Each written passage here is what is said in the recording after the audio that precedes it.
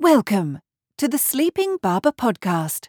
On the show today, we welcome Dan White, the author of the Smart Marketing book and the Soft Skills book. We discuss how to design a career in marketing and the soft skills that can make you successful. Enjoy the show. Welcome to the Sleeping Barber Podcast, a place for business leaders to get the best and most credible information on marketing, strategy, and innovation. Your hosts, Mark Binkley and Vasilis Douros, share their experiences as they gather insights from the world's leading experts. Now, on with the show.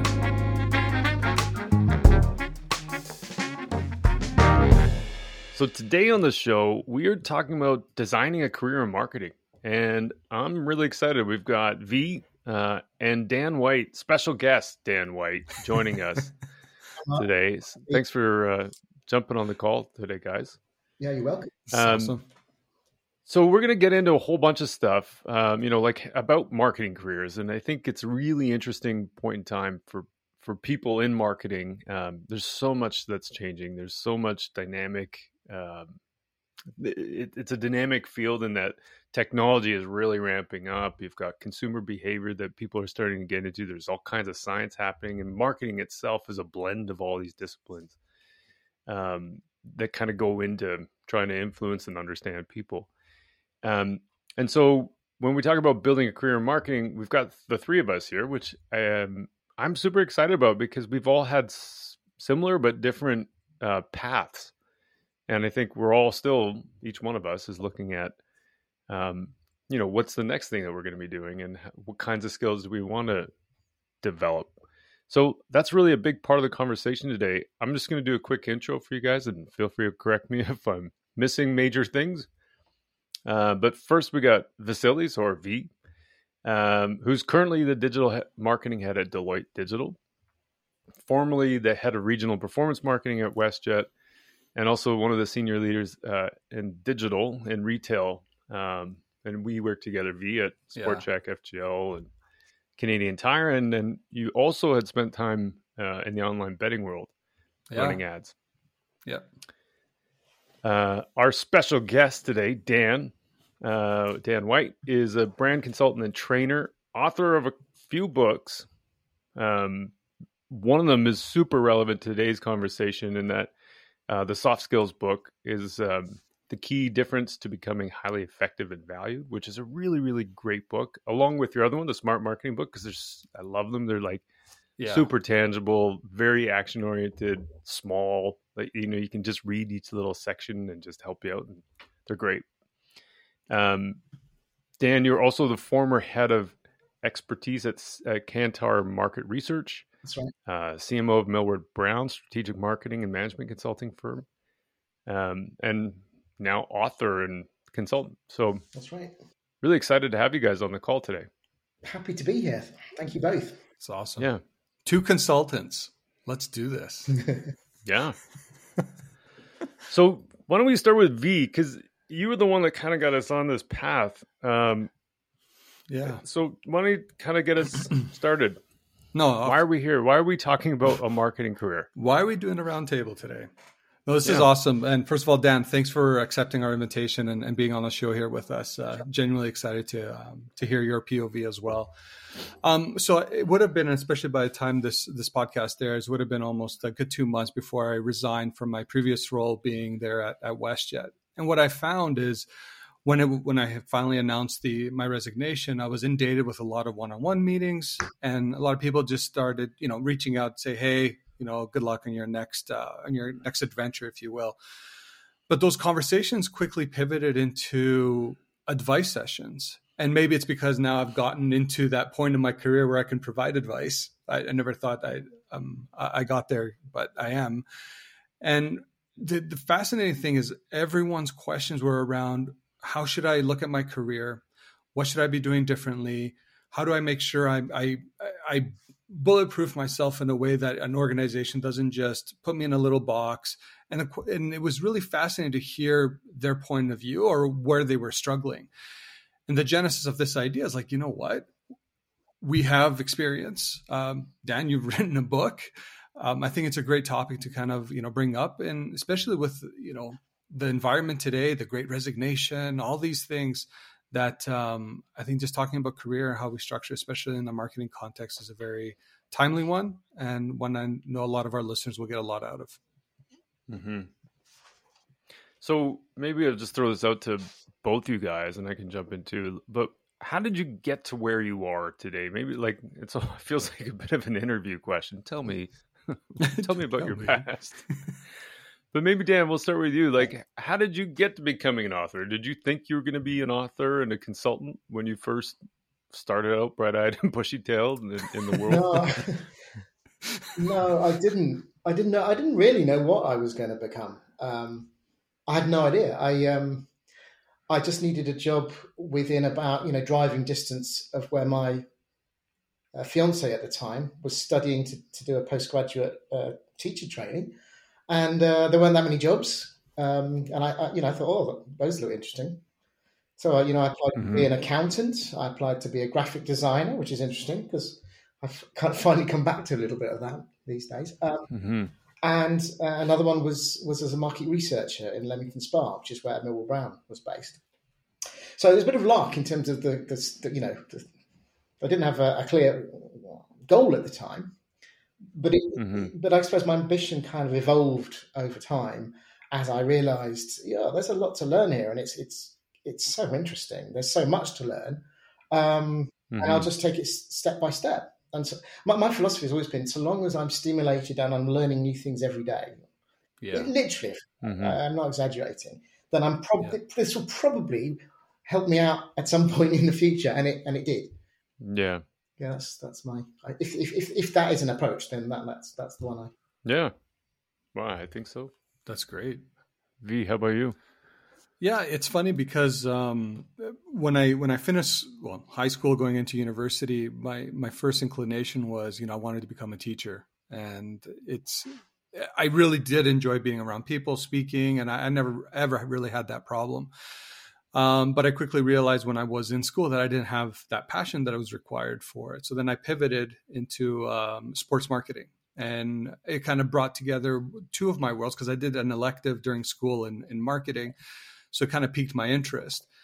And I always loved sport. And marrying those two was kind of like my calling. But quickly in my career, I've only done sport really once. My career took me elsewhere. And I think that's something that when I look back on, you can only plan for so much of it. And there's things that are going to happen in your life that will likely take you in different directions, because as long as you stay curious and open to those opportunities, I think, you can define a framework. And I know we're going to talk about it a little bit today, but also just enjoy the process. So I think for me, it was like I kept, I was working overseas, worked for the Athens 2004 Olympic Games, essentially my first corporate job out of school, which was, again, my only real sports tie. But then went into assistant brand management. I went agency side. That's where I learned digital. And that took me in a whole different direction. But it was just a byproduct of just staying flexible. And like Dan said, just constantly feeling that you're learning something. And here I am today. How about you, Mark? So I joke about this a little bit, but it's kind of true. That for a long time, I thought I was going to be a doctor growing up because my grandfather was. And then, and I like science and all that. So I did science in high school and focused on biological science in university. And then found out there's really only one school that didn't care how good my marks were. So I didn't get in there for med school. So I ended up with a science degree trying to figure out what I was going to do when I grew up. And then my uncle had a connection with the pharmaceutical department or a pharmaceutical company. I ended up becoming a pharma rep. So there's a little funny story there, but then at that point I got into it. I really liked it, but I explored, had to go into the head office for a couple of marketing, what do you call them? Like, tenures, like, yeah. Well, like it was a part of the marketing department for a period of time, like for two to 3 weeks at a time. So I was working on them. cross training, if you want to call it that. Mm-hmm. And I really liked it. And then I was in sales, which in pharma is more like face-to-face marketing, because in Canada, you don't actually get a bill of sale from a lot of people. And then, and so then I really wanted to close a deal. So then I went into broadcast media, and I really liked the learning about advertising, and I didn't really know anything about advertising at that point. So I just started learning advertising the same way I was learning science, which was through journals. And then I started blogging and trying to, through my sales process, realized like cold calling sucks. And it's really not a great way to differentiate yourself because everyone else does it. So then I built this inbound lead gen funnel, and then ended up like, that's how I created leads, which is kind of how it got me into digital. And then I, from there, went into, just started following my passion. And about that time, I made this choice where I was like, I realized that I started getting really excited about things. Like, Dan, to your point about, wanting to learn every day. There's things that I got really excited about. And then I realized that, and this sounds corny, but it's true, I started getting goosebumps for some things and I didn't for other things. So then That's awesome. Legitimately started making decisions based on whether I got goosebumps or not. That's nice. That's awesome. So then I went out and started my own agency without a clue what that meant or how to even do it. And then from there, was looking for a big client. And then that's when you and I met V, because that's when I got hired on at FGL and Sport Check. And then, I just kept following my passions. And so the next things I was wanting to learn, I was trying to piece the things together so that then I went into the agency again because I wanted to take on more of a leadership role and building something from the ground up. So, it's been, it's a long journey to get to where I am, but I just always, kind of like you, Dan, I always wanted to learn things. And in marketing, there's so much to learn. And so I just kind of found my passion, just back-ended into it. There's so much depth in the discipline, if I'm honest, especially now with obviously the digital component of it has probably set marketing in a totally different course than maybe where it was going originally. And I think because of that, you still have your traditional brand marketers, if you will, or marketing what was the traditional marketing set. But now you have that digital influx, even though Mark and I will constantly argue, and I'm sure, Dan, you'd agree with this. It's just marketing in 2022 now, the part of digital. But all too often, you still see that the organizations separating the two because we're still dealing with a lot of legacy. What's interesting in your book there, Dan, you have when you're talking about like choosing your career, right? You have like kind of 3 buckets. Your first bucket is like things you're going to be good at. The second being things you find rewarding. And then finally you have things that pay enough. Because let's not forget, we still need to get paid and make sure that we're making some sort of lifestyle. Right. How did you get to those 3 things? Well, I should be honest, and I am honest in the book. I explain the origin of that diagram because it's actually a Japanese approach called, apologies in advance for the pronunciation, but I think it's Ikigai, Ikigai. And actually the most common version of that is it's actually got 4 circles. Yeah. So a Venn diagram with 4 circles. And the one I guess I've collapsed 2 of those into one. I mean, the original one has things that make you happy and then things that the world needs, which is it's the same broad thinking. I just think actually what the world needs will determine probably whether you find it rewarding if you want to contribute to the world, and what the world needs means you should be able to be rewarded for it. So I'm always on the lookout for taking classic diagrams, classic thinking, classic frameworks, and making them even simpler and clearer. But I just, when I came across that, again, I'm a magpie. So when I came across that piece concept, I thought, that is so obviously right. I mean, isn't it? It's obvious, but only once you've seen it. Like so many. Totally. I thought, of course, because, we need money to live. So that's going to have to be part of it, or, a certain minimum amount to survive at least. It's good if you can be good at the thing. You don't have to. What I think is important is it doesn't have to be something you're good at right now, because if you've got a growth mindset and you're prepared to make the effort, you could get good. So long as you're interested in it, you can get good at almost anything. I believe. Mm-hmm. So that's the other one. And then obviously, if you want to be happy, it's going to be something you personally get, like Mark says, something you get goosebumps out of. It's perfect. So I just thought, that's got to go in, because if you ask me, well, you're probably going to ask me at the end because I've seen the outline of questions. What would you tell your younger self? But I'm going to say it now anyway, which is that I would say focus on those things. Focus on doing something good and rewarding for yourself and for others, and think about money, not too much, but enough. Mm-hmm. And enough to make a living. Yeah, you have to make a living. Yeah. Well, have you guys ever made a career decision because of money? Like, has that ever been the primary decision for something? Well, definitely not the author one, I'll tell you that much. Absolutely not. Not just money with hindsight. No, let me think. I'm trying to be honest and think if ever it was a temptation. Maybe, or at least maybe swayed a bit more than it should have been. I've been in a few times where I've been in a kind of a leadership role, as in leading a big function, a team, especially if it's a commercial unit. We have a P&L, and you have to drive the sales and stuff, and that never really motivated me. But I have been in, I did take those roles on, and they were attractive roles from a financial point of view. But I also had the opportunity in those roles to coach and train large numbers of people as part of the leadership role. So that was kind of in my mind as well. But no, not certainly not more recently. No, definitely not. Yeah. I would say that I actually haven't taken a role for money at any point in my career. And I'm not just saying that for the sake of the podcast. I genuinely mean that. I think I've always been very, very self-aware that I have my own plan. I have my own goals that I've set for myself.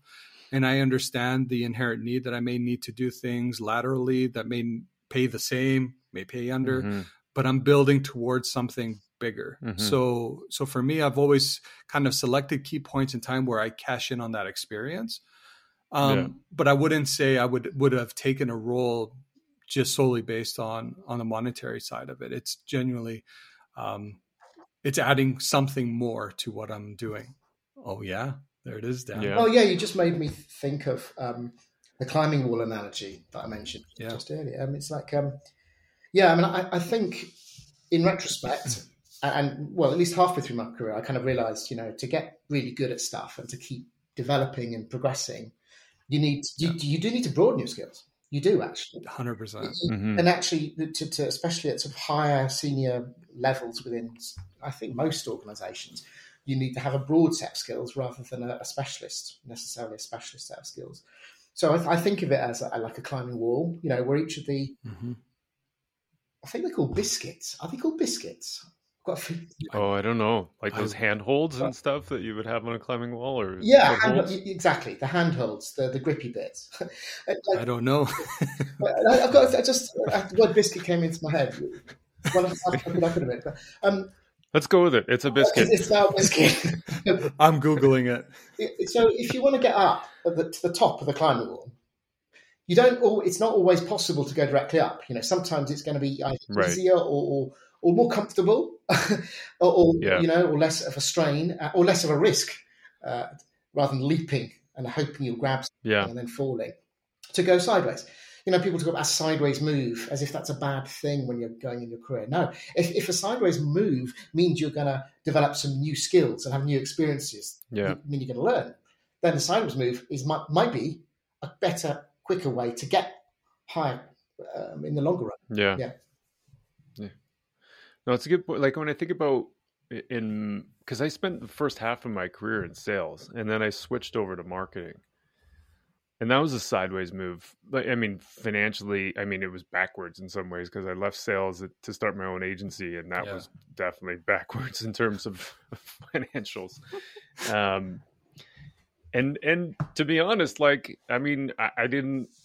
I didn't build the next great agency. So in some respects, I felt like it was a failure, but in with time and perspective now, I'm really proud of the work that I did there. And I learned a ton about all kinds of stuff.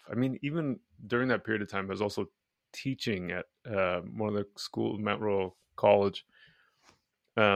teaching people social media. And so weirdly enough, like I run into people that I taught back then now. And it's just really interesting seeing the impact that I had made, even though in that moment in time, if you look at my financial success, I would have said that's awful. But I learned tons. And so it was an invaluable period of time for having made a sidestep or a backward step even. And I think one of the things that really prompted me to make that kind of a leap of faith was that I had been in a place in pharma where almost instantly you show up at like these sales meetings and you get to the back of the room at the bar and you sit and chat with some people and they're like, oh, you just missed it. And they're like, what? I'm like, and they're like, the good old days. I'm like, really? Like, this is my first job. This looks pretty awesome to me. And then they would go on these tales. And then I moved into radio and TV broadcast media, and they're like, oh, same thing. You go to these sales conferences. Oh, you just missed it. What? The good old days. And like, so I just had like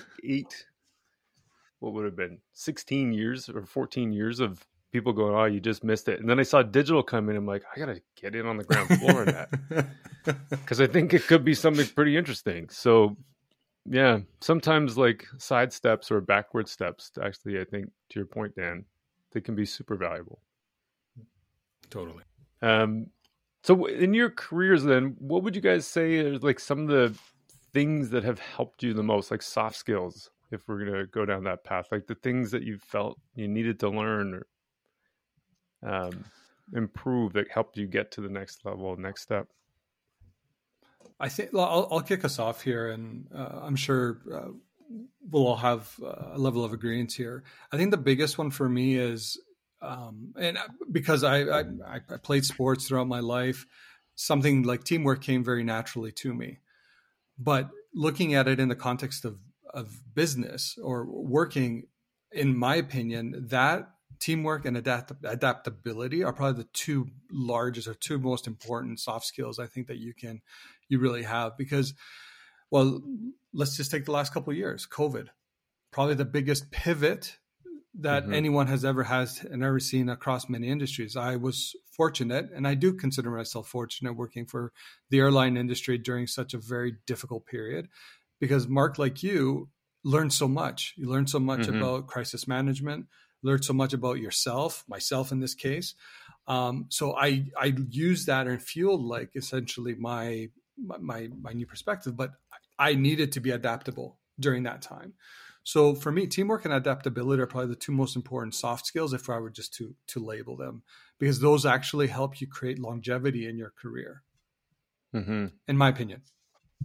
Yeah, I've got a few. I'm not sure which ones are more just personality traits versus actual skills that you can acquire. I mean, I think in terms of personality traits, and V, you've already mentioned this one, is curiosity and or growth mindset, which are pretty connected, really. But, being curious, and I guess you can foster your own sense of curiosity. So, it is a skill you can learn, has been absolutely vital, because this, the desire to try and understand things is really helpful.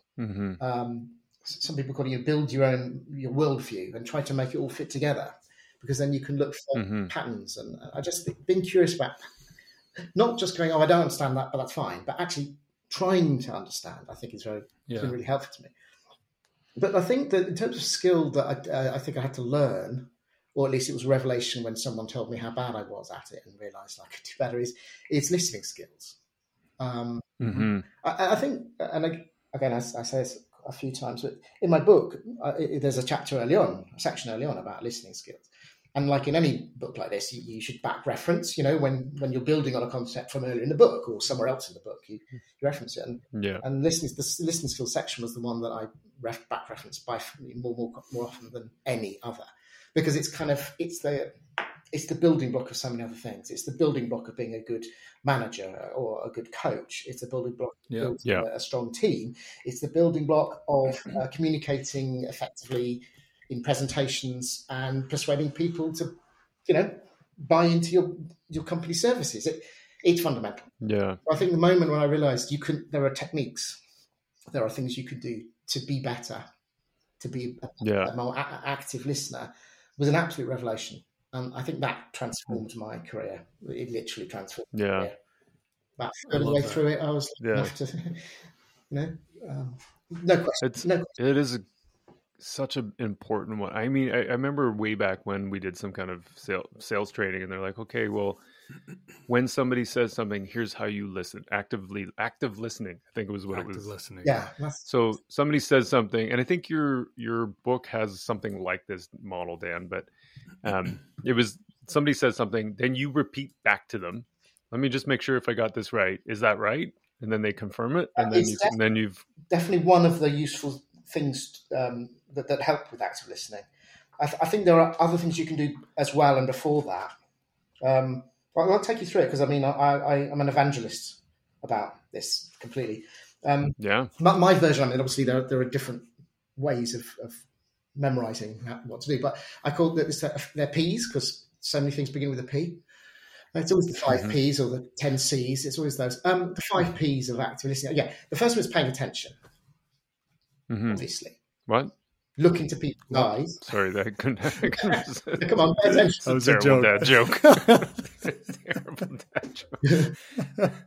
Actually, I mean, even before this, it's just don't say a lot. Don't talk too much. That's actually the simplest one is listen, don't talk. But anyway, yeah, but pay attention. You know, if you really want to make it really clear you're listening, then you look into people's eyes and you lean forward, you know, and you give them eye contact. You know, the second piece is probe. So it's the classic. It's the open questions, the W's, including the HW. You know, those are just don't say anything, just ask, seek to understand, keep probing, keep asking for more. And the third P is quite an important one. It's pause. Yeah, I know we all played along to that one. Thank you. Because, silence. It's good training. GPs say this. They say that often the thing that's really troubling someone or is the matter with someone is what often they tell you as they're leaving. You know, sometimes people don't immediately have the courage to say what's really on their mind. But a pause, it means I'm here for you. I've got time. I'm not rushing this. And if you want to tell, and also people like to fill pauses. Also, it gives them a second to actually realise what it is that's really troubling. Exactly. Yeah. So there's multiple reasons why leaving almost much longer pauses than you would naturally think of leaving in your normal conversation is absolutely vital. Then the one that you just mentioned, Mark, playback. Yeah, you play back in your words what you've understood that they've said. And obviously that kind of, it shows that you must be listening. And in fact, putting it in words is even better because it means you've properly, you know, you're not just saying there where you say, okay, they get me. And also, of course, if you're wrong, if you summarise it and you've missed some important aspect, they've got the chance to clarify and you'll understand better. And then the final P is not always necessary, actually, but it's present possibilities. So, you know, you don't tell people what to do necessarily, but you say, well, it's the what ifs, isn't it? You give them a, okay. Yeah. Well, you say, well, would you consider doing such and such? Or what if we did this? Or what if that happened? Or what? I use that so much, that framework. And also, the more you use it, the more it just becomes the way you interact. Yeah. There's a guy I know named Vince Fowler, and he had this line that I still use all the time. It's communication isn't what you say, it's what they hear. And so unless you're doing the probe and you're doing the sometimes you don't know what they heard. So like asking people to repeat back as a person speaking is also super helpful because it's helping you confirm the communication. Which is exactly which is great. Which you do as well for effective delegation. Again, that element of playing back is vital because you ask someone to play back what you've asked them to do effectively or what the ask is. Then you can see whether they've got it or not and clarify if they haven't. So again, that's just one of many subsequent frameworks. Listening. The pause part also is really helpful. I've seen because you get in these some situations, and I know you've got lots of stuff in here, Dan, in the book about managing conflict. So as an example, like that's a tough one, and I think that's one. It's certainly something that I think is a soft skill that is one that I'll always have to work on, but it's certainly an important one because there's always going to be some kind of conflict. not like in every single day of your working career, but there's throughout your career, there's going to be some kinds of conflict because not everybody's going to agree. So how do you address those things? And the pause, I think, often is one of those little hacks that I've used that helps. Because if I don't agree with someone, like I often don't have to respond right away. So then I use a pause just to process, give myself a bit of like a couple seconds of time just to think about what I want to do and what I want to say. Take a deep breath. And then even there's a guy that I used to work with that had this, he was masterful at it. He had this idea where he's like, I always thought he was the smartest guy in the world. But he would say things like, oh, that's really interesting. Tell me more about that. And then that's kind of a pause too, where I was just like, oh, geez, that's brilliant. Like, tell me more. I should use that. That is my favorite. I've got a few lists of those kind of in the book, little tips of things. Tell me more is the perfect one. Yeah. It is. You're right. It is just a pause. It gives a chance for people to literally do, and it's non-judgmental. It shows you're interested. Yeah. Oh, tell me more about that. Yeah. Oh, I use that all the time with clients, especially for some reason. Always. Oh, tell me more. Because you get what happens. You tend to hear the next layer, the context. The tell me more will be the thing that's they're interested in, and the tell me more will be because their boss is passionate or concerned or whatever, and you get to that next deeper level of understanding. Essentially double clicking into that thought process. And I love that we've kind of narrowed in on pause, because I do agree it's probably one of the most powerful things that you can use in any interactions, either diffusing situations or just giving opportunity or someone the space or the platform to really kind of speak their mind. One thing I find interesting about pause is, and Dan, you kind of touched on this, is how willingly people are willing to go down that second wave of thought. Yeah. Right. If the initial wave is, issuing a problem statement, surface level, whatever you want to call it. But the moment you give them that platform to go at it again, all of a sudden, it's like they're opening up to you and they're giving you everything. Yeah, which is incredible. The emotional context tends to come second. Well, naturally, when you ask them, they'll human nature is you focus on the facts more. Functional aspects of whatever it is. But then to tell me more is often what's behind it, and behind it as motives and concerns. There's a few other things that I'm just kind of scanning through some of the diagrams you have, Dan, which has prompted me to think about some of the soft skills that I think are really important. In line with communication, you talk about the principles of good visual design. And V and I joke all the time about how really in marketing, it's not really about marketing. Like our job is actually making decks. No, don't say that. No, I know, but there's always a report is my point. And so, but like, I do think that's been something that's, when I reflect on, I've spent a lot of time thinking about visualization, not my own visualization, but how do I visualize the story that I'm trying to tell? Because you can draw all kinds of graphs and charts, but they're not always meaningful. And you can pack a deck or a report with all kinds of copy, but it also can just wash over people and they just don't pay attention to it. So for me, visual design has been one that I know for sure I've been thinking about a lot. It's like there's so many different layers to visual, storytelling and use of visuals, because, you can have a visual that will just be a bit more interesting, a more interesting way. Like you can do a little graph, or you can pull out the 96% and put it in like font 100 in the screen. Yeah. Okay, it's just a more, I don't know, sometimes a more impactful way, but you're not really tapping into existing mental frameworks that help people understand things more, because that's what great visual design does. It taps into something that exists in the brain as a shorthand or an analogy or metaphor, for the thing that you want them to remember. So the very best ones have sort of that kind of connotation. This is a big, sort of huge topic it's an absolute passion of mine. In fact, that's probably what I've been focusing more on in the last couple of years. I've been my weirdest, wackiest one at the moment, and I'm not sure it's quite right yet, but I'll throw it out there in case you think it's any good. working with Nigel Hollis. I don't know if you come across Nigel. Oh yeah. And I don't. I know of him, but I don't know him. Yeah, well, we worked together at Kantar for many years, and we still keep in touch regularly. And he was talking about the sales funnel, and how it's not a funnel. And what about the time component? And the fact it's more like a circle. People have their own visual way of thinking about it. Yeah. So he came up with this crazy one. Imagine, I wonder if this will work on a podcast. Imagine it's like a swimming pool, but it's like a circuit, and it's in a loop. It's a circle. So like a lazy river. Like a lazy river.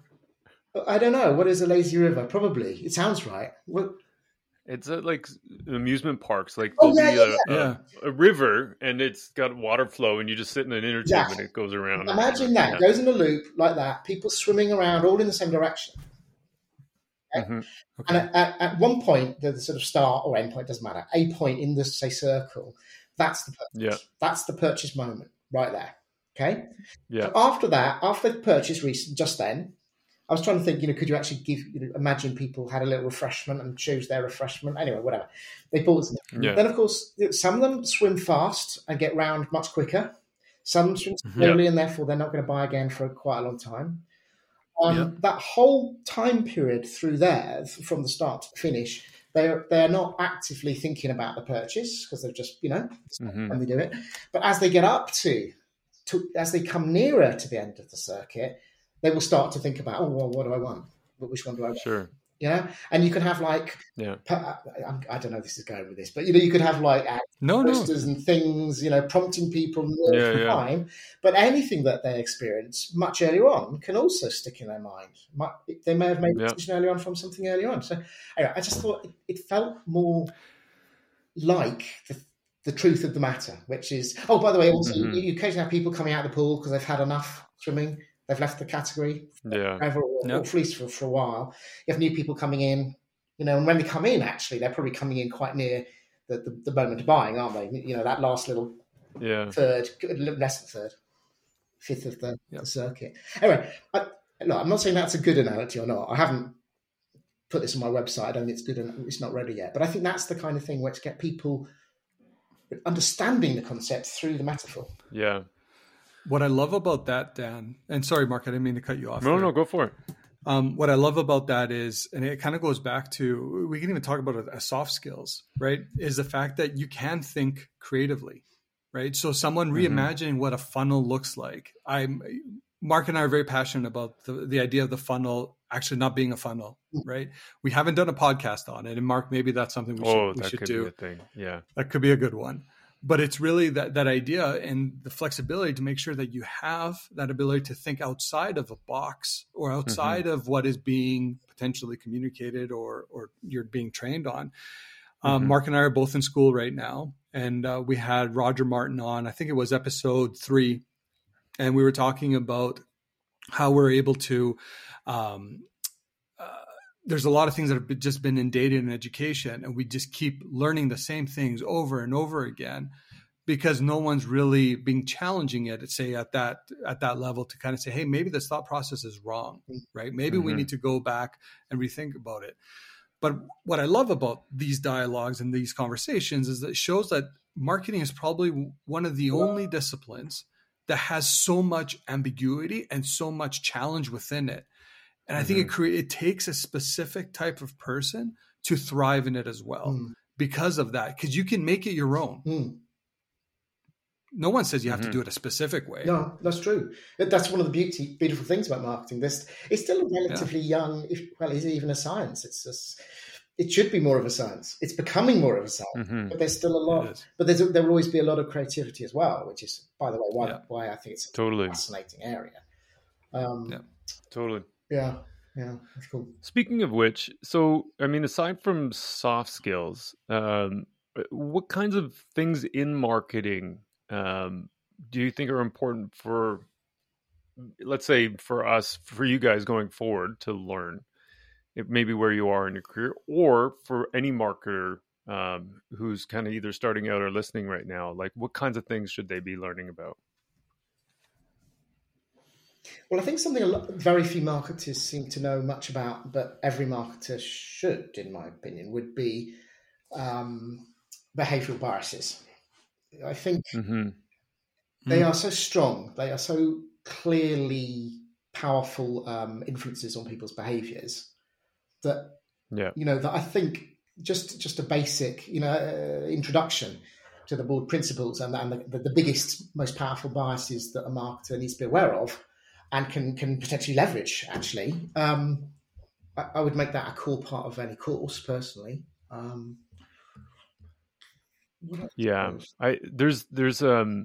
So just on that note, there's a couple. I know you've got some behavioral biases on your website, Dan, on some of the diagrams.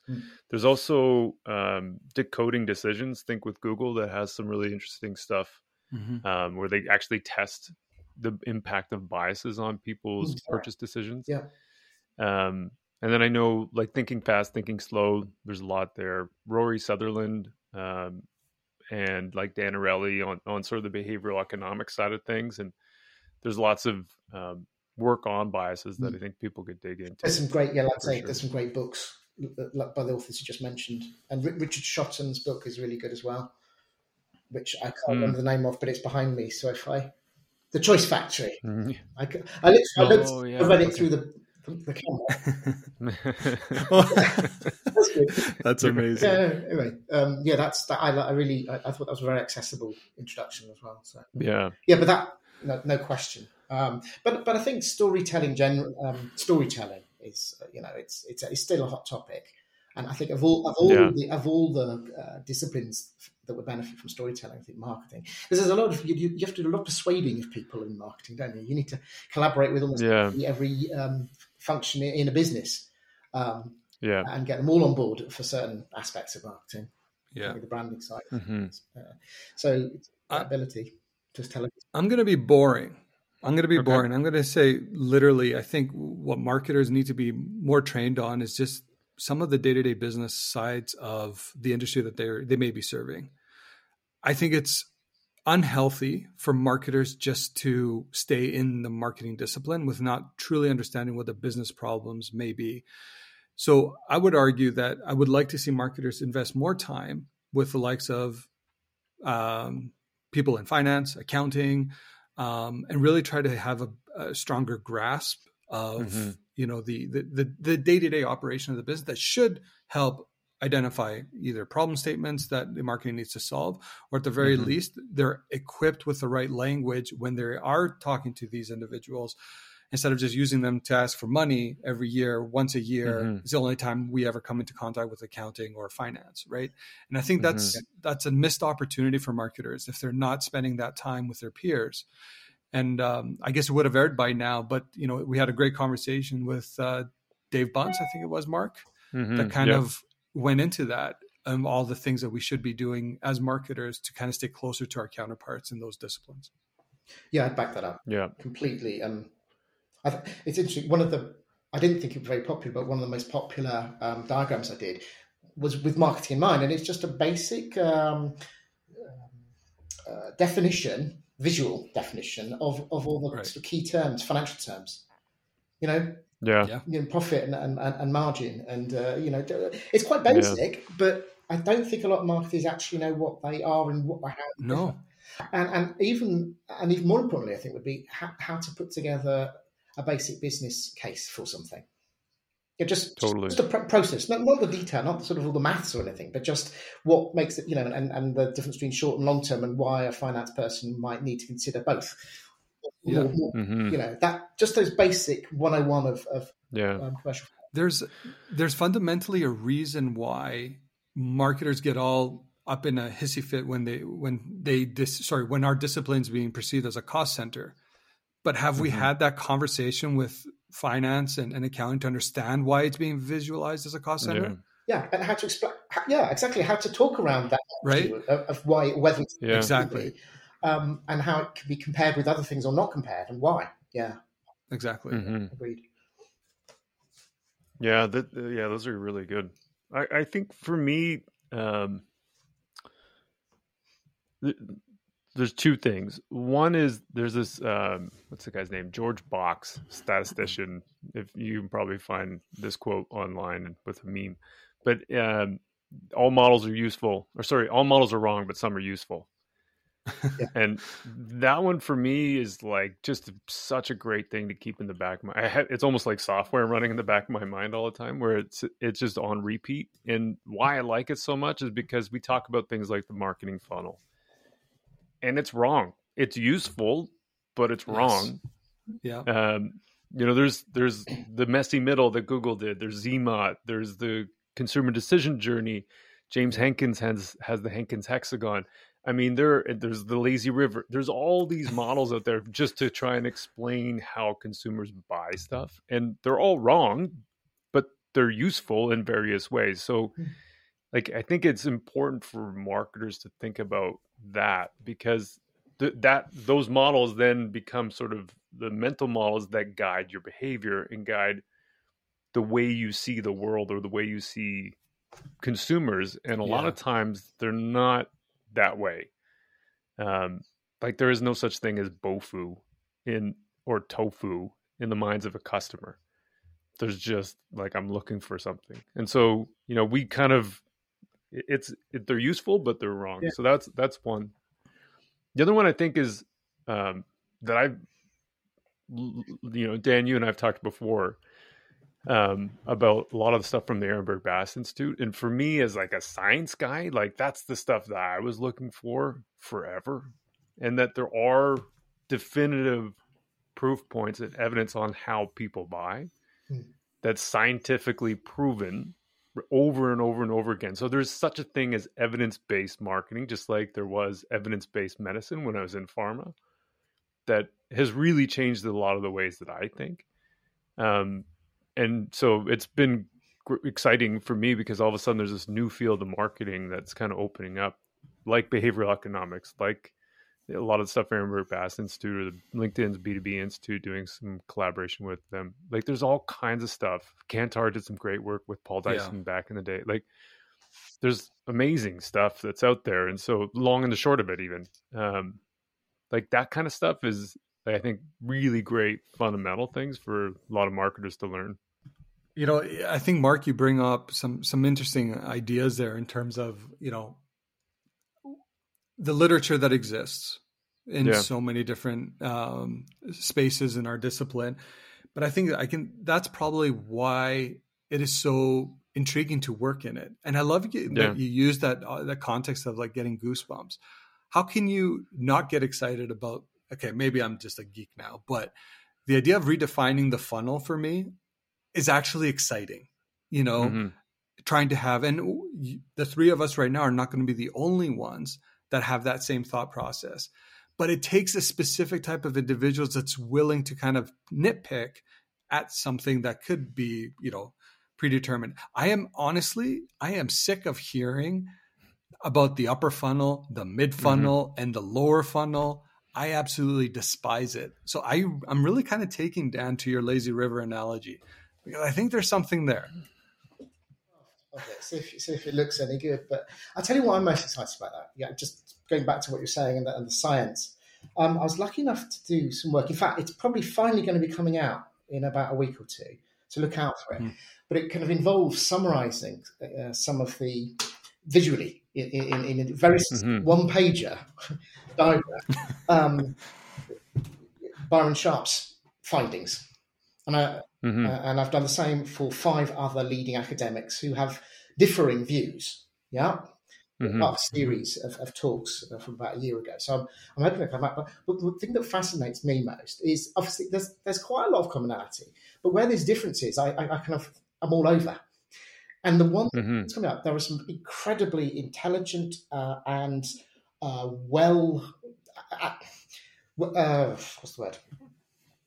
robust practitioners of marketing with a either scientific or at least a pseudoscientific background, which I know isn't always ideal, but right, who passionately believe in the value of being differentiation as opposed to being distinctive, right? And there are connections to do, which is also fascinating. But I need to find out the truth. You know, is Yeah. it adequate and correct to be meaninglessly distinctive, or is there a true value, a long-term value, not just in having a differentiated offer? And what exactly do we mean?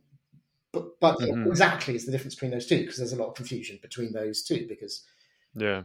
you know, the only way I can think about it in my head is what I understand Byron Sharp talks about is differentiation in sense of functional, you know, product differentiation. But because otherwise everything else is just ways of creating distinctiveness in my head. Yeah. I was thinking like, I hope this is a bit of a tangent, but you can always edit it out if it's no good. But you think about Italian, right? Supposing you're the only brand in a market, like a beer market, it's a bit hypothetical, so I know there's more, and you're the only Italian beer. The rest are all French and Belgian or something like that. And that is, it's differentiated by value of its provenance, right? It's made in a different country, grown from hops from therefore different slopes. It is technically functionally different. It probably tastes much the same, right? But it is different. But, and the obvious thing to do there, from a marketer's point of view, would probably be to leverage up the fact it's Italian. And I can almost imagine the advertising now, and we can see the slopes of Tuscany or wherever it is. It's funny enough, I'm thinking about going to Orvieto next summer, so it's probably in my head. And that could make a highly distinctive campaign that helps the brand stick out and be memorable and mentally available, etc., etc. Is that differentiation? Or is it that you manage to use its differentiation as inspiration for its distinctiveness? Sorry, I know it's a bit of an interview with two clever people and having a little chat, but I do study on my own, you know, for far too many hours without. But I thought I'd just plant that idea. Maybe it's a different podcast, but I'd love to do one. No, it's interesting because we had Mary Kirikiti on from Kantar, and she was talking about the Kantar's meaningful action, or what's it called again? The meaningful different framework, it's usually called. Yeah. And so they're big on, and they're one of the ones I don't, maybe that's not who you're talking about, but I know they're one of the ones that promote differentiation. And then the other camp is distinctiveness. Yeah, but the measure. Sorry, but I was one of the architects of Brand Z, which was the precursor to the meaningful different framework. And the meaningful framework has most of the same questions. The way that Kantar will measure differentiation is literally the question, it offers something different, or it either offers something different from others or is different from other brands, right? How different is it from brands? Well, if you're a highly distinctive brand, you're going to say yes to that question, you know. Sure. Of course, so it's like when you are, because we're talking about survey research, we're doing survey research. People interpret it however is the easiest way to answer that question. A highly distinct brand will potentially do well on this question called differentiation. So it's a little bit It's a little bit misleading in a way, and there is a bigger blurring than people will admit. Yeah. We did something at Kantar. I've got to be careful here because I don't want to do anything that's I shouldn't say, but but it's okay because Aaron Bassett have published it. When you actually look at actual difference in terms of like image profiles, the actual, actually most of that is one size. You tend to have very, very similar pattern of response across a whole host of images. There are differentiations, but they're really small. So there isn't a lot of real differentiation if you measure it in that other way. So I think they're both right, but I'm trying to figure out when and how to have a narrative that explains why both of these apparently contradictory things are not contradictory at all. I think we're nearly there. Yeah. We just get more debates like this. But even like that as one of those examples of a model, like different, like forever I had heard, well, you have to be different. Like that's how brands grow, and brands grow. Or when you build a brand, you're trying to create something completely different and unique. And that's the thing that's going to create, improve your price elasticity, so people will be willing to pay more for it, and so on and so forth. And you have all these loyal fans, and that's like the end goal. Yeah. And so like that's a model, and I lived with that in my head for a long time, thinking that was really the only way to go. And then this kind of a conversation and some of the other work that's out there, and I think going back to your point earlier, Dan, about curiosity being so important. Yeah, like. It's a really because it is a young field, marketing, Yeah. and because there's not a lot of things that are figured out. Like if you're an engineer, like that you have to live with the law of gravity when you're building like a bridge, let's say. Yeah. And, there's wind forces that you have to deal with if you're building a building and all those kinds of things. And in marketing, it's not quite as cut and dry. So I just love the idea of curiosity and continuing to like question some of the things that are there, especially if they don't make sense. Yeah, exactly. Because you do. I mean, it is hard when you read these summaries that are going to come out, and you read one and read the other, and you think they can't both be right, but they probably are. like I said, okay, yeah. I always thought difference. I was brought up in the Cantor way of thinking, in particular. Despite my reservations about exactly how we're defining it. But then I'm convinced also from later and from Aaron Bass evidence that if you're a big established brand, right, the only way you're going to become bigger is because if you become more things to everyone, all things to everyone, or more things to more people. It's the only way you're going to grow. In other words, by definition, that is less differentiated. I mean, Dove is huge. It used to be incredibly differentiated. It was a cleansing bar that doesn't dry your skin because it has moisturizer. It was the only one that had moisturizer, and it was like that for literally decades, and it's spread around the world. Now, it does all of these different things, but it still has that moisturizer in it. So I'm thinking, okay, is that a differentiator, or is that just it's highly distinctive? So I kind of think, but also we also know if you try and have a new brand and you go into a supermarket, if it's a packaged goods brand, and you say, this actually is exactly like all the other ones you've got already on your shelf. But don't worry, we're going to have some really distinctive advertising. They're just going to laugh in your face, aren't they? Right. You're never going to get it stocked because it's like, well, why should people buy it? Well, they won't. Not logically. I'm just going to be meaningless distinctive. Okay, what? No. Who's going to buy it? Are they going to spend more on this one than something they're already buying? And in which case, I make more money and you can have some money. Right. Therefore, in the practical world, differentiation for a new entrant to an established market is essential. They're both true. It's clear that I'm sure that's true, and I'm sure it's also true that if you're a big brand, you have to be more things to more people and actually become less differentiated than maybe before. I could waffle on for ages about this one. I need to. That's another podcast, I feel. Yeah. I have a question for you guys. And I mean, not specifically about differentiation, but just learning. Like, how much of this is on you, and versus how much should we expect from the company? Ooh. This is a good one. If you're taking your own career into your own hands, should you just be doing everything on your own, or how do you guys see that? I'll kick us off, Dan. So in my opinion, you do not wait for training. If you wait for training, companies will paint you into a little box. Now, you can make sure you're assuming or taking control of that. And it could be, again, we talked about moving laterally and trying to make sure you're diversifying your skill set, but don't wait to be trained. There's things on the job that you'll be trained for. So when I joined the airline industry, it was the first time I was a part of that industry. So naturally, I would learn by being in the role itself. But the evolution of that is not on the airline. It's on me as an individual where I want to take my career, say in the airline industry, as an example. So I'm a huge advocate for self-learning. I'm a huge advocate to make sure that you're doing your own research and you're paving that path or creating your own framework, if you will, because I've seen this. Companies will look past you if you're not being boisterous. They'll just look past you and they'll keep moving. It's like, you know what? V's doing what he has to do. He's being quiet. He's producing the work that we need to. No need to poke a hornet's nest, so to speak, right? So I'm fundamentally believe it is on you as an individual, and it will happen outside of work hours. To all the listeners out there thinking they're going to get all this training at work within the 8 hours a day, I'm telling you, it's not a thing. Self-growth happens outside of those 8 hours. Yeah, I definitely agree that the onus is got to be much more mainly on the individual. I think companies do have a responsibility for providing access to certain basic amounts of learning content and opportunities. That's true, and I think actually things like LinkedIn Learning or equivalent, buying that in, it's quite expensive for an individual to do that. But more effective for an organisation, more cost effective, and then that gives people the the chance to do their homework.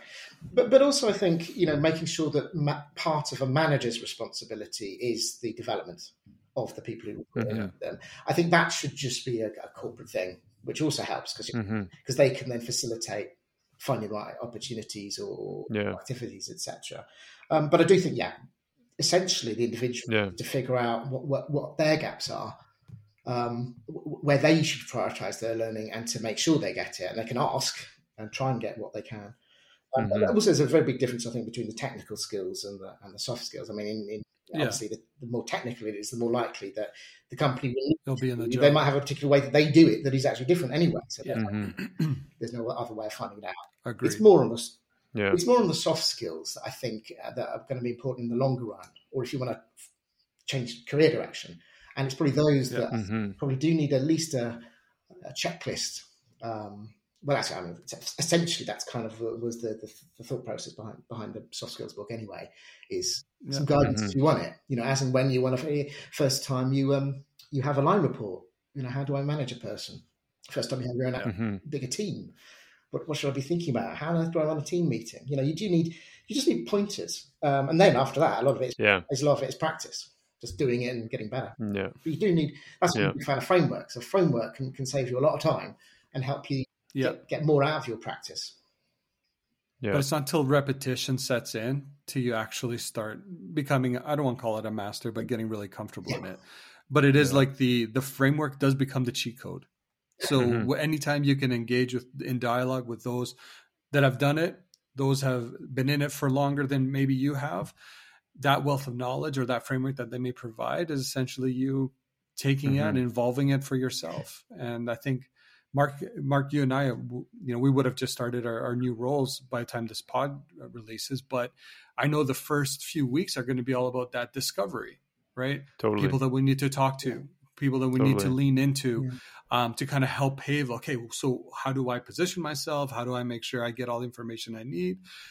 But that's on us to really do and reach out. And there's only so much the organization will do for you because you're being hired for a reason. I think a good bit of advice, and I wish I could remember where this came from. I don't know, you may have heard the same, but I think it's well worth repeating, is the concept that when you decide on whether to take on a new job, a new task, a new team, a new whatever, probably the most important question you can ask yourself is, what can I learn from this person I'll be working closely with, or the people I'll be working closely with? What can I learn? Do I think I've got lots to learn from them, and what? And if you go, absolutely, then that's a good choice. If it's, never work for someone, I don't think, that can't help you develop, because that's a waste of time. You'll just be treading water, really, because you do learn. Your line manager has the potential anyway to help you learn an awful lot and a lot faster than having to do it all, self-reading, etc. On your own. Yeah. So I would. Yeah, as a manager of people, like the one model I fell in love with was the concept of flow. So again, wrong, but super useful. And so like this idea of an infinite, like if you believe in people's ability to grow, and like some of the stuff you had earlier talked about, Dan, in terms of like things you like or things that you could be good at, and it's making enough money, and I forget the third Venn circle. There's a lot of overlap there with Dan Pink's stuff in terms of personal motivation as well, which is people genuinely aren't motivated by pure financial rewards. More often it's things like autonomy, mastery, sense of purpose. So why I like flow, and there's a whole bunch of models that we just threw out there, but why I like flow is the idea that I can stay in the zone in my own career or get out of a funk if I think about a new project that's going to challenge my skills and develop new skills, and it's slightly out of reach. That idea of like striving for something that's new and different. And so I use that model all the time for myself and for staff that I'm managing, because it's, for me, super helpful to create a project within somebody's role that's going to challenge them, develop new skills, give them new opportunities, and then bit by bit progress them through opportunities of learning. I do the same thing for myself too. Like V and I both are doing our MBAs. Like I had done a personal MBA, like the Goodwill Hunting kind of thing, like created my own MBA when I couldn't afford to pay for an MBA. And Yeah. like, I just think there's always projects that you can create that are going to challenge you and help you learn new things. And I mean, for me, that's been such an exciting opportunity, knowing that I can control my own destiny to some degree. Let me ask you both this, because listening to you, obviously you come with a wealth of knowledge from your respective disciplines and whatnot.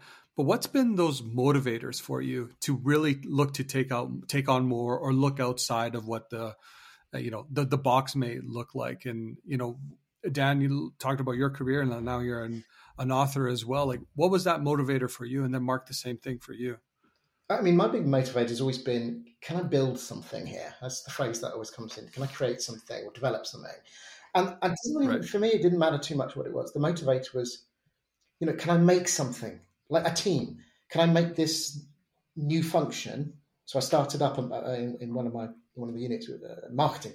We didn't really have marketing. Yeah. Just started up the function. Like, can I do this?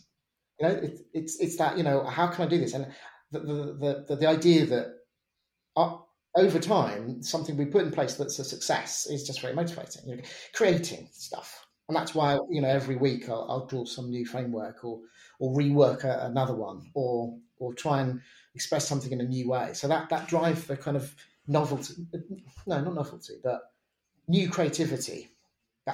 I guess that's my personal motivation, and the discovery and the things you learn along the way is part of the reward. Yeah, Mark. I think for me, it's like, I think back to the things that are consistent throughout my career, and it's similar to what Dan is saying, like creating something. But I also, going back to that story about, these old guys being there at the bar and going, "Oh, you just missed the good old days." I always wanted to like help build things and make things better. Like, the idea that probably the thing that motivates me more than anything is just to know what the right thing is. Like, what's effective in marketing. And I think that's part of the exciting thing of where marketing is going right now. Like, I genuinely want to solve the Wanamaker dilemma, because it's not super complicated. Like, I don't think it's as complicated as what we thought about it like 100 years ago. There's a lot of things that would tell us that these things are right, these things are wrong. There's a lot more evidence that's out there. And I think it's exciting because, like, I hate the idea of people thinking of marketing as the coloring department. I really like marketing. I think it adds tons of value for an organization. Yeah. And so for me, I want to, like, that's the thing that's motivating me more than anything, probably, is just proving the value of marketing. Yeah. That's awesome. I think for me, when I look at it, motivators are really, it comes down to how far can I stretch myself? Not in I guess in the negative connotation, like I'm taking on too much, but it's like, how far can I take my creative thinking? Even if Mark, you and I, this podcast, this was an outlet for us to get creative. And at least that's the way I've been able to perceive it.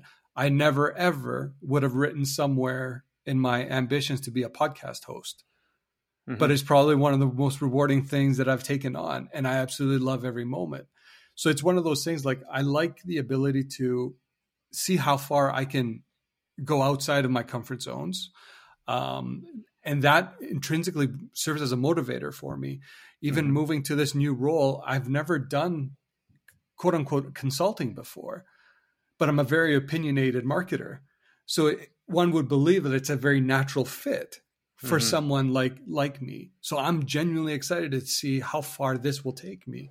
But I'm also, at the end of the day, looking at it as growth. So I in my mind, I use the word stretch, but it's like stretch outside of a preconceived notion of what I do. So. Okay, final question. If you could give yourself your younger self one piece of advice, what would you say? I know Dan already told us, but Dan, I think it's been... I've got a soppy one. I might do the soppy one. No, my other one was just a classic. Make sure you study hard enough to get into the same university, and pick the same course, even though it turns out probably not to be your perfect course, because otherwise you wouldn't have met your wife your future wife, in the first term, and you wouldn't have had your 2 kids. So necessarily, like corny one, but I think it. So that's my answer. Well, it's very concise. I'm going to jump on a soapbox. It won't be very long, but it's going to be quick. For me, really, it's be okay to play the long game. Honestly, that's probably one of the biggest ones. I think we all get caught up in looking peripherally and saying, "Oh my gosh, look at Dan. Dan's CEO now. Mark's become an EVP. Why am I still a director?" And I think everyone's time will come.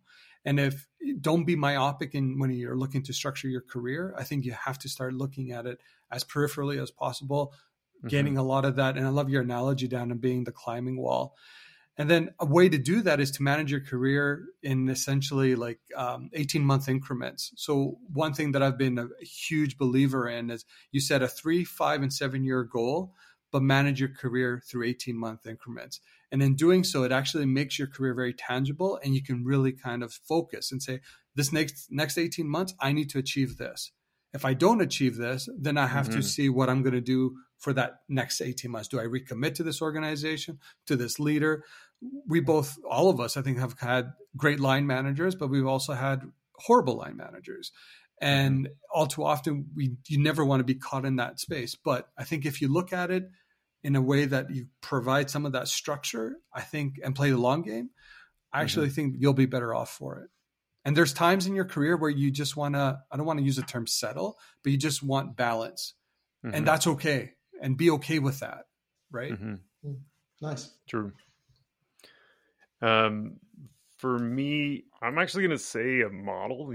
Again, this is wrong, but useful. It's wrong. Because I really wish I'd heard about mental and physical availability a long time ago, and I didn't know about it. But for me, that's such a really interesting entry point into learning more about marketing science, marketing effectiveness. Like if you start there, I took this meandering path to get there, and it was fine because I learned a whole bunch of things, kind of like Dan, all the experiences you were talking about that came with going to the school you did and all that.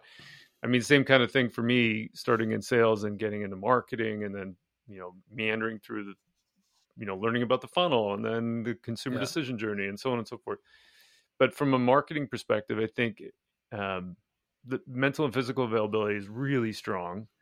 And as a starting, don't assume it's right, but start with there. And then I'm constantly just trying to figure out things that come from that, because I think it's really useful in a marketing career. I agree. Great points. Yeah. Guys, this is fun. Thanks for doing this. You're welcome. This is fantastic. Great. This is fantastic. Dan, I know the book's got tons, soft skills specifically, has tons of really great models and ideas and everything in there, from the power stories to meeting invitations. How can people find out more about the book and about what you've got going on? The easiest way, everything I have goes on to smartmarketing.me, my website. Okay. So you can find out about the books, the 2 genuinely decent books are on there, and all my frameworks and diagrams are available there as well for free. It doesn't actually have all of the soft skills ones on there. It will eventually, but it's got all the business and marketing ones already. So eventually, perfect. We'll make sure we add that link into the show notes. That'd be great. Yeah, and I'm always keen to meet new people on LinkedIn and connect on LinkedIn. I can't remember my LinkedIn name. I'm definitely Dan White author. You have an alias? Weirdly enough, I can't remember. But it's Dan White, author of the Smart Marketing book. Is that the description? So yeah. Hopefully, that's awesome. Forget my name on LinkedIn. We're going to make that a promo quote, honestly. Which is ironic, isn't it? Because I'm very into the personal branding stuff with all the